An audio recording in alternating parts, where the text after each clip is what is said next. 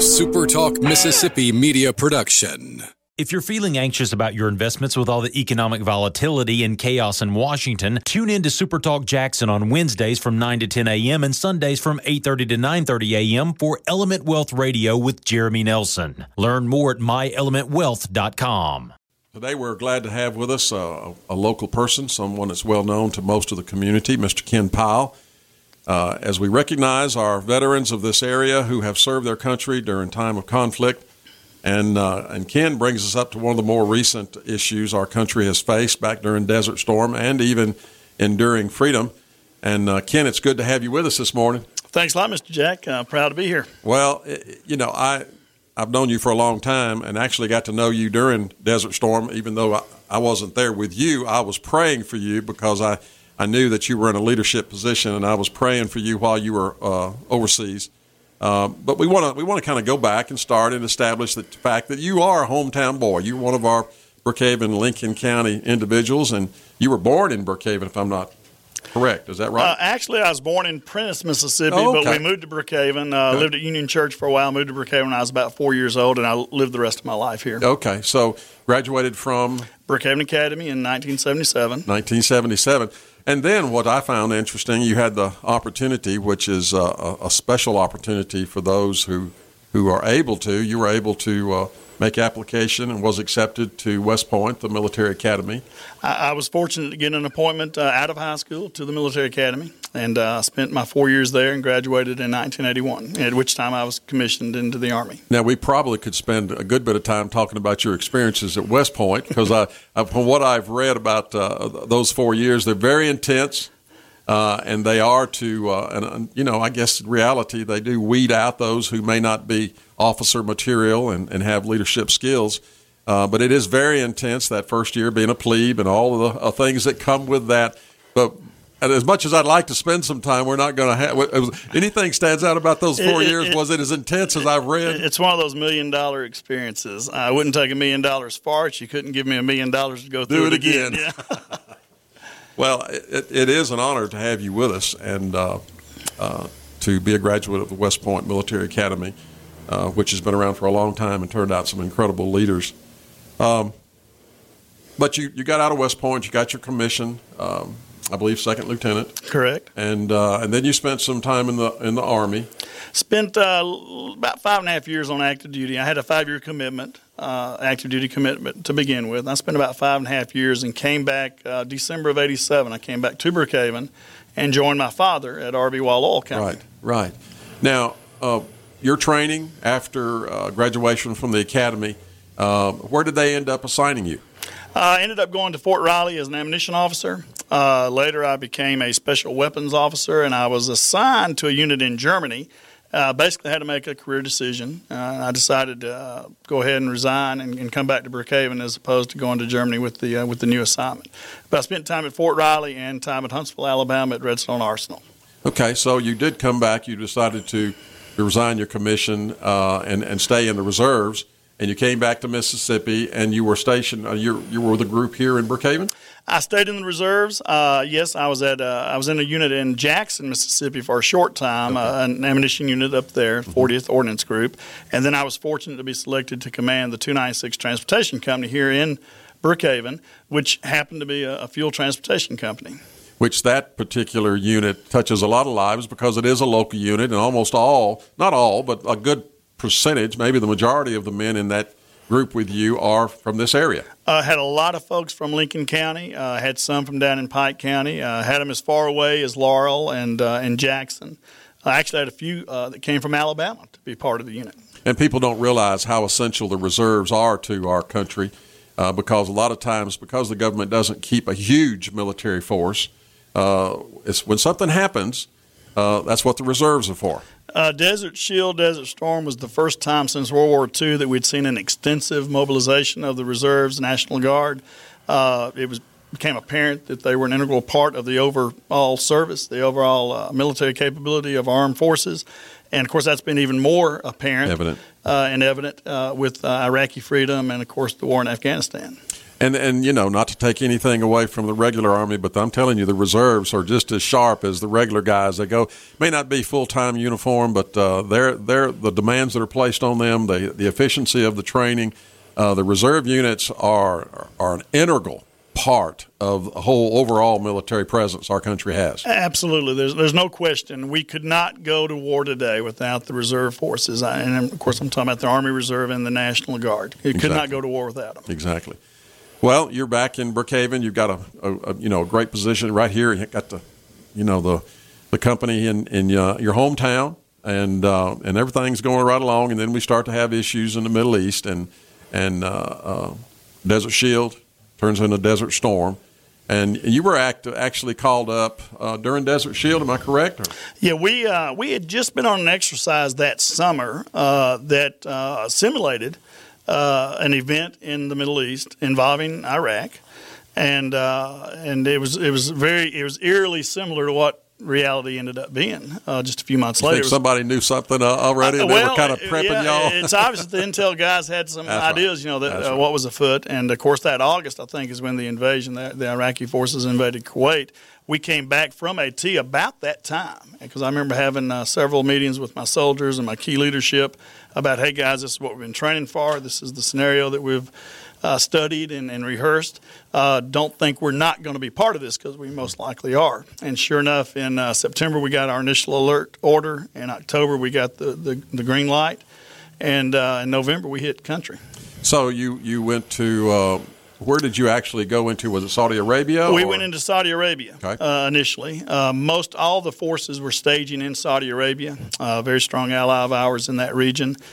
They, of course, were very concerned about what Saddam Hussein's intentions may be. He had already taken the oil fields in Kuwait. Right. There was some fear that he was going to push into northern Saudi Arabia and perhaps even further. Mm-hmm. So they were very willing hosts to our forces, and that's where all the staging took place prior to the actual beginning of the offensive. Well, let's talk about something that's interesting, and you and I alluded to this just a moment ago, right before we started recording.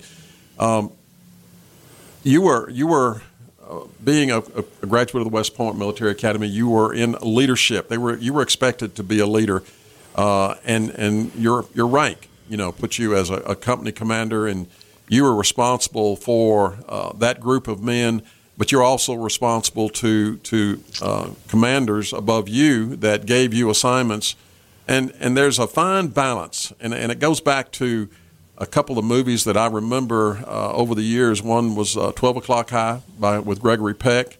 Another one was Command Decision with Clark Gable, and they were both about men in leadership positions, commanders of groups, large groups of men, making the kind of decisions that affect not only accomplishing their mission, but also the lives of a lot of men. That has to be something that I know you had some of the finest training in the world, but it had to be something that was really took up a lot of your thought process. Oh, no question about it. It's a very humbling experience. Of course, we do train for that. We study that. We understand what the issues are. I think I mentioned to you earlier that one of our little cliches was, mission first, soldiers always. You've got a mission, you've got to accomplish that mission. There's no, ifs, ands, or buts about that. But you also have to take care of your soldiers and be mindful of how that mission impacts them and the potential hazards and so forth and risks that are involved. And, it's very difficult at times. I mean, you receive a mission from higher command, and you have some latitude usually for input. To try and make sure that you have the resources and your folks are properly trained and equipped, so forth and so on. But in the end, it's your mission, and you have to accomplish it, and you have to do it with the soldiers and resources available. And yes, sometimes it means asking people to do things that obviously they would rather not do. And you just have to, you have to rely on your subordinates. You have to rely on your training. And in my particular case, I relied on a lot of prayer. I can assure you. You mentioned praying for us earlier, and I used to tell everybody that was the strongest weapon we had as far as I was concerned was the prayers that went up on our behalf, because I'm very serious about that. I found myself relying on my faith more so than ever before in trying to execute the missions that I'd been given. I can't imagine going into any kind of conflict, either as a person on the front line confronting the enemy face to face, or even a position such as yours where you were leading those men, but yet at the same time making decisions that affected hundreds of men. I don't know how you do it without a lot of prayer, without your faith being the source of your strength. Let me tell you a quick story. I came home after the war. I know I'm jumping ahead a little bit, but let me tell you the story. I came home. I had the opportunity to speak at some clubs, organizations, and at one club, I testified to my Christian faith and how important that was for me during the course of our deployment. And somebody asked me, said, General Schwarzkopf, have you ever heard him mention whether he was a Christian or not? I said, I really haven't. I don't know where he stands in that regard, but I couldn't imagine, given my level of responsibility, which was minor compared to his level of responsibility, and knowing how I had to rely on my Christian faith, I couldn't imagine being in his position and being as successful as he was in that position without having a strong Christian faith. A few months later, I happened to see an interview with General Schwarzkopf, and they were talking about this and that and the other. And I remember at some point they got talking about reading material that he may have had, that he studied, et cetera, while he was deployed. And he said by his bedside every night there were two books. And I think one was Clausewitz on War, I think was one of them, some book about the military art and the history of the military art and so forth. And the other was the Bible. And he made the comment, I can assure you my Bible was the better read. And so immediately I checked the block. I said, okay, I figured as much. That's exactly right. It almost had to happen. Well, that's incredible because, a lot of people think that, if I'm going to be in the military, I want to be an officer. I want to be way back behind everybody. I don't want to be out there where anybody's shooting at me or dropping bombs on me. And they don't think about the difficulty of the position that you're in. Not only yourself, and I'm not talking about you, Ken, but I'm talking about any person who leads men into any kind of conflict. It's something where without faith, I don't know how you do it. All right, we're Desert Storm is about to crank up here, and I still remember that night when we got the word in the States that the invasion had actually started and the troops were moving across. Your role and your company, I thought, was really interesting and what all they had to do during that time. Give us a little brief synopsis of what all was taking place with Ken Powell and the guys from right here in our hometown. We were a fuel transport company. We had 65,000 gallon tankers with 5-ton tractors pulling those tankers, and we were responsible for supplying fuel to the force. Modern armies use a lot of resources, and they use no other resource, no greater resource than fuel. I mean, you just absolutely have to have fuel. And so prior to the beginning of the war, we were involved in moving forward, fuel forward to various operating bases that were at the line of departure, where the forces were actually going to kick off the offensive, as well as supporting ongoing operations all over the theater. So we were just pushing thousands and thousands of gallons of fuel every day, ongoing missions, 24/7, getting ready for the push forward. Once the offensive began, of course, those forces rapidly depleted the fuel that had been prepositioned forward, and then we were involved in pushing fuel into Kuwait and into parts of Iraq, actually, southern Iraq, to support the ongoing offensive. Well, we're going to take a short break. We're honored to have with us today.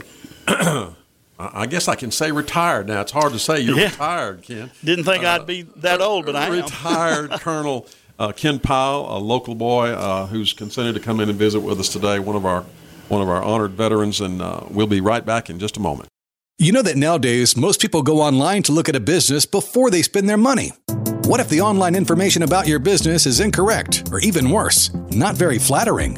If your online presence isn't great, you may be losing customers. STMM Digital's trusted and highly trained team is the answer. We're ready to work with you to help your business capitalize on the power of digital marketing.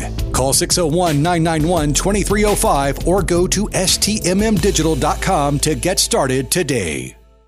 Today we're glad to honored to have with us, Mr. Ken Powell, retired Colonel, United States Army, who was company commander here in Brookhaven of the Reserve Unit, and has consented to come in and share with us his experiences.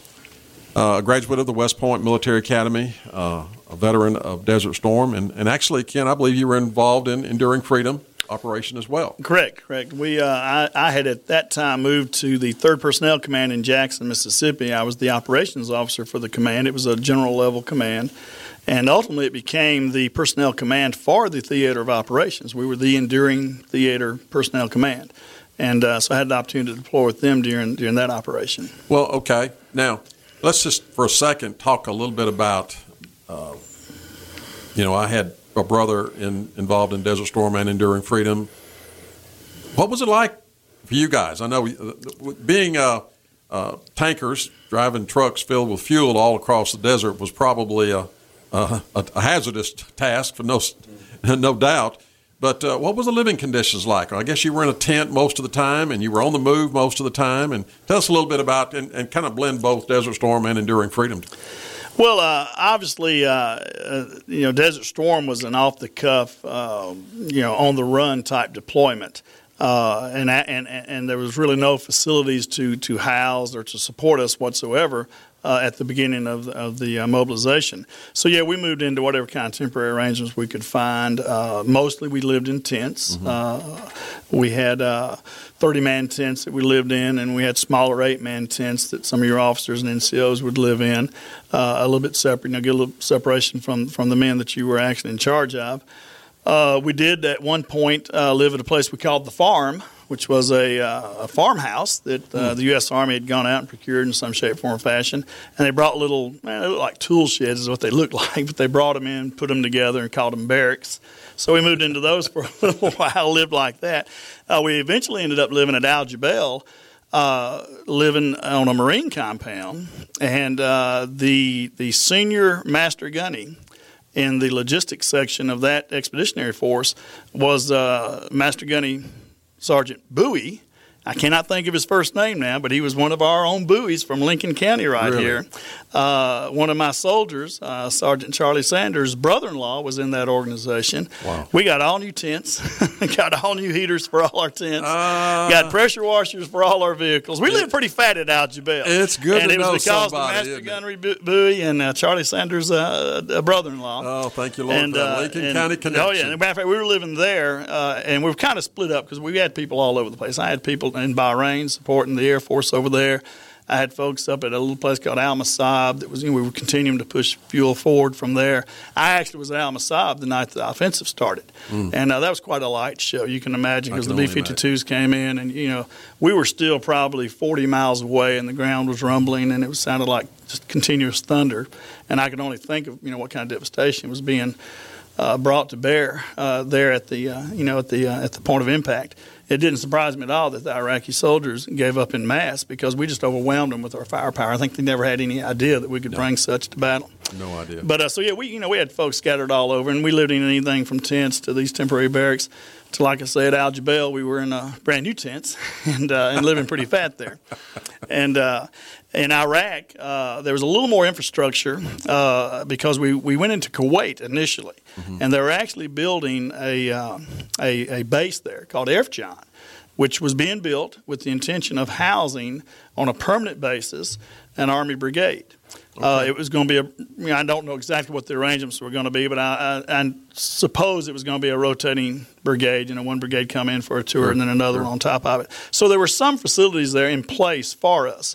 We initially lived in tents, but they were nice tents. I mean, they had them set up, air conditioned, the whole 9 yards. And then later we moved into hardstand billets. Now, that was in Kuwait. Once the war began and we moved into Iraq, it was a whole other story. I had the honor of being selected to lead our advance party into Baghdad. And we moved in the week after Baghdad was initially under our control. Moved in on top of Baghdad International Airport, as a matter of fact, while it was still a combat objective. And we just lived wherever we could. I mean, we slept on the side of the road. We finally procured a burned-out building that we called the Crack House because it looked like a crack house. That's what it looked like. And that's where we lived the rest of the time that we were deployed to Iraq. And of course, it built up over time, and they ended up putting in – we were living off MREs and whatnot, boodle boxes from home, whatever we could get for the first month or so. And then later we put up our own field mess tent, and then later they had a consolidated field mess tent. So conditions improved as it went along. Tell me just briefly, tell us a little bit about the reception you received from the Iraqi people. Probably was different, or was it similar? If you can contrast Desert Storm and Enduring Freedom. Okay, and that's a good contrast to draw there. In Kuwait, we had a very westernized nation, a very pro-Western nation that had been invaded and brutalized by its neighbor, Iraq. We moved in and were absolutely seen as the liberators. we were seen as the good guys. One of my fondest memories is rolling in. We were part. Again, I was fortunate to lead a convoy into Kuwait as part of the first supply convoy into the city after liberation. It was the morning after liberation. We were part of the first supply convoy in there, and we rolled in, and there was a lot of jubilation. Some of the greatest pictures I have of that whole experience is the people waving the flag and chanting USA, and they were all wanting to have pictures taken with us, and just all this kind of stuff. And it really made you feel like you had done a good thing, and there was no question that we were on the side of right, no question about it. In Iraq, it was a mixed bag. It was a mixed bag because we were the invaders. Sure. Shape it any way you want to. We were the invaders, and some of them received us very warmly. You could tell that they were very thankful that the Saddam regime had been brought to an end. They were hopeful for a better future. Some of them were very resentful. There was no doubt there was animosity and antagonism there. And, of course, it manifested itself later on with the insurgency and all the issues that we've had to deal with there. I think overall, I got the feeling overall that the majority of the middle-class, well-educated Iraqis were glad to see the Saddam regime brought to an end. They were still dubious about our presence there. Sure. And they just had a certain reservation about foreigners on their soil. Mm-hmm. But I think overall, in the end, it was a warm embrace, certainly a friendly embrace, and hopefully we have left a better place than what we found. What about enduring freedom? Well, now that I was talking about the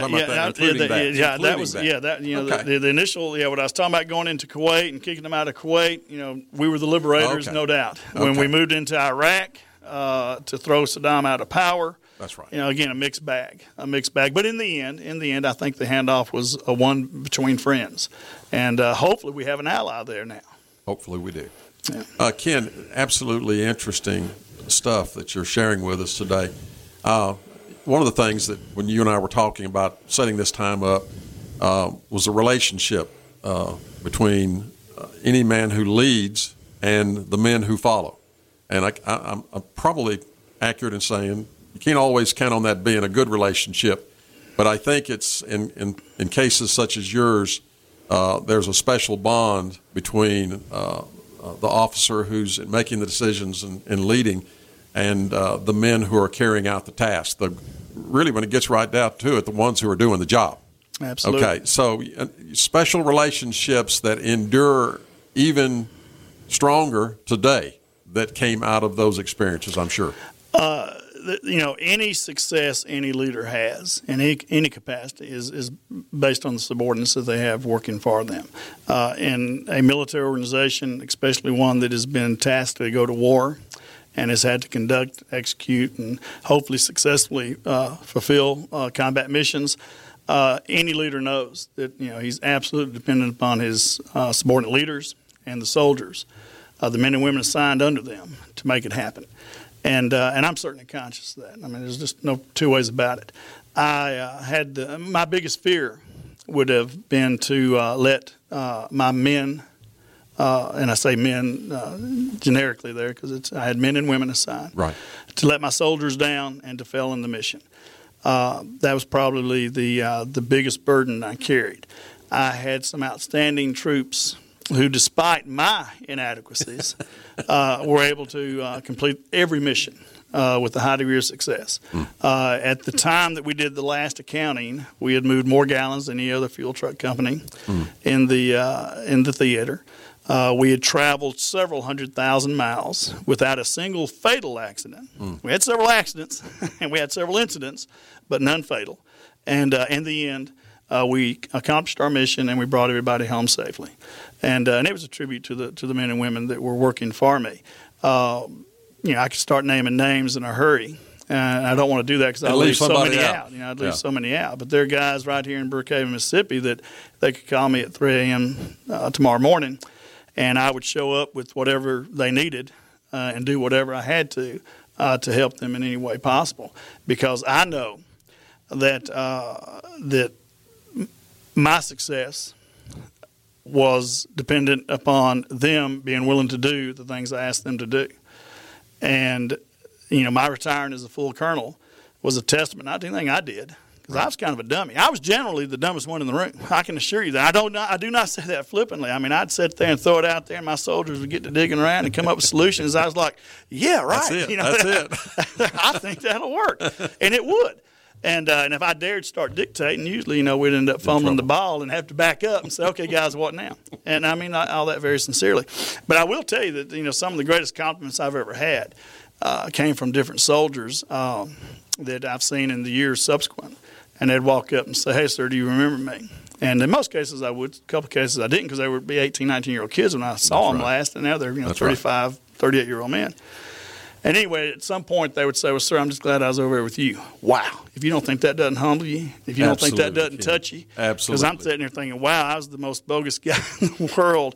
But I was trying to do the right thing. But it's still a testimony of their confidence in you. And it may have been because of your style of leadership. And there's multitudes of styles of leadership. But I can remember my brother even saying, when men would say they wanted to fly with him, it's the same thing you're talking about. They wanted to be in his group or his squadron or his command. Yeah. No one could ever give me a higher compliment. That is the highest praise for an officer or a commander of any kind of a group of military personnel. Oh, and for any of those that are out there that are saying, well, by golly, I wish I hadn't been out over there with you. I got you. I hear you too. It's just like I've heard so many times and read in so many books, the highest accomplishment was to perform your mission, to accomplish your mission at the highest level of excellence and performance, and bring your men home. It's unfortunate that great leaders can't all say that just because of the task that they're given. But in your case, Ken, I think God had his hand on you, prepared you, and put you in that position so that you could lead these men at that time. There's no coincidences in all these things. You're being there when they needed a company commander, and being able for God to use you and take you over there and safely bring all your crew back and all your men back. That's a pretty incredible thing. And really, I'm so grateful to have you with us to come in and share your experiences. And, we could probably talk another half a day. You made a comment just then about, how God's hand is on all these things.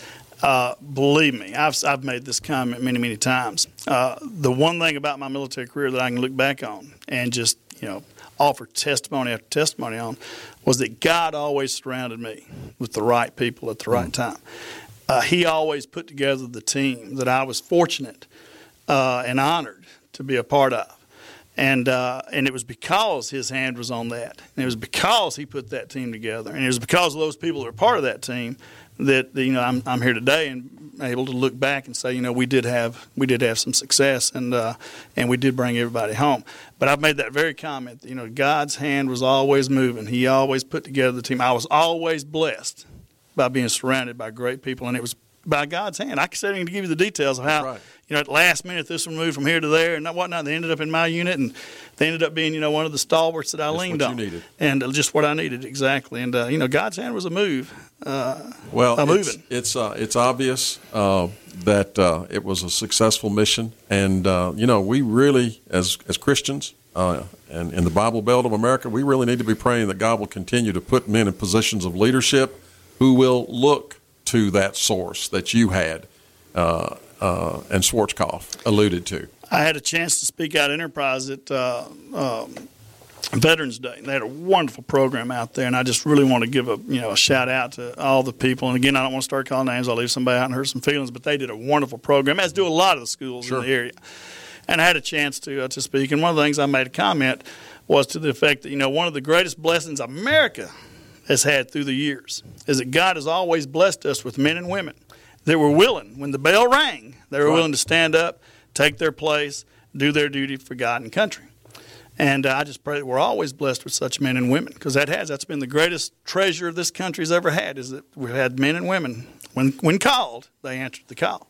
And I hope that he continues to bless us in that way. We need men of your caliber and those others and the men that made up your company.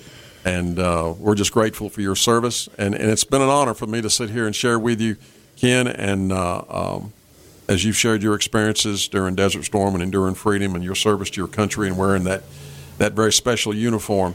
And we're just grateful as a country. And let me just say to you, as it's been said before, on behalf of America, on behalf of the citizens of our great country, we are grateful for your service, as well as the service of your men who responded when the bell rang. Well, I appreciate that, and thank y'all for what y'all are doing here at SuperTalk. I think this is great. We need to capture the history that some of these people can provide, because a lot of our World War II vets, they're going by the wayside. We're losing them rapidly, and I just appreciate what y'all are doing. It's a great thing. Well, it's all a part of our recognition of the 10th anniversary of the Military Memorial Museum here in Brookhaven to honor and recognize and not glorify war, but to honor and recognize men just like Ken Powell. And the countless others from Brookhaven and Lincoln County that just put on the uniform when there was a need. And again, thank you, Ken, for coming in and sharing with us this morning. Well, thanks for having me. A SuperTalk Mississippi Media production.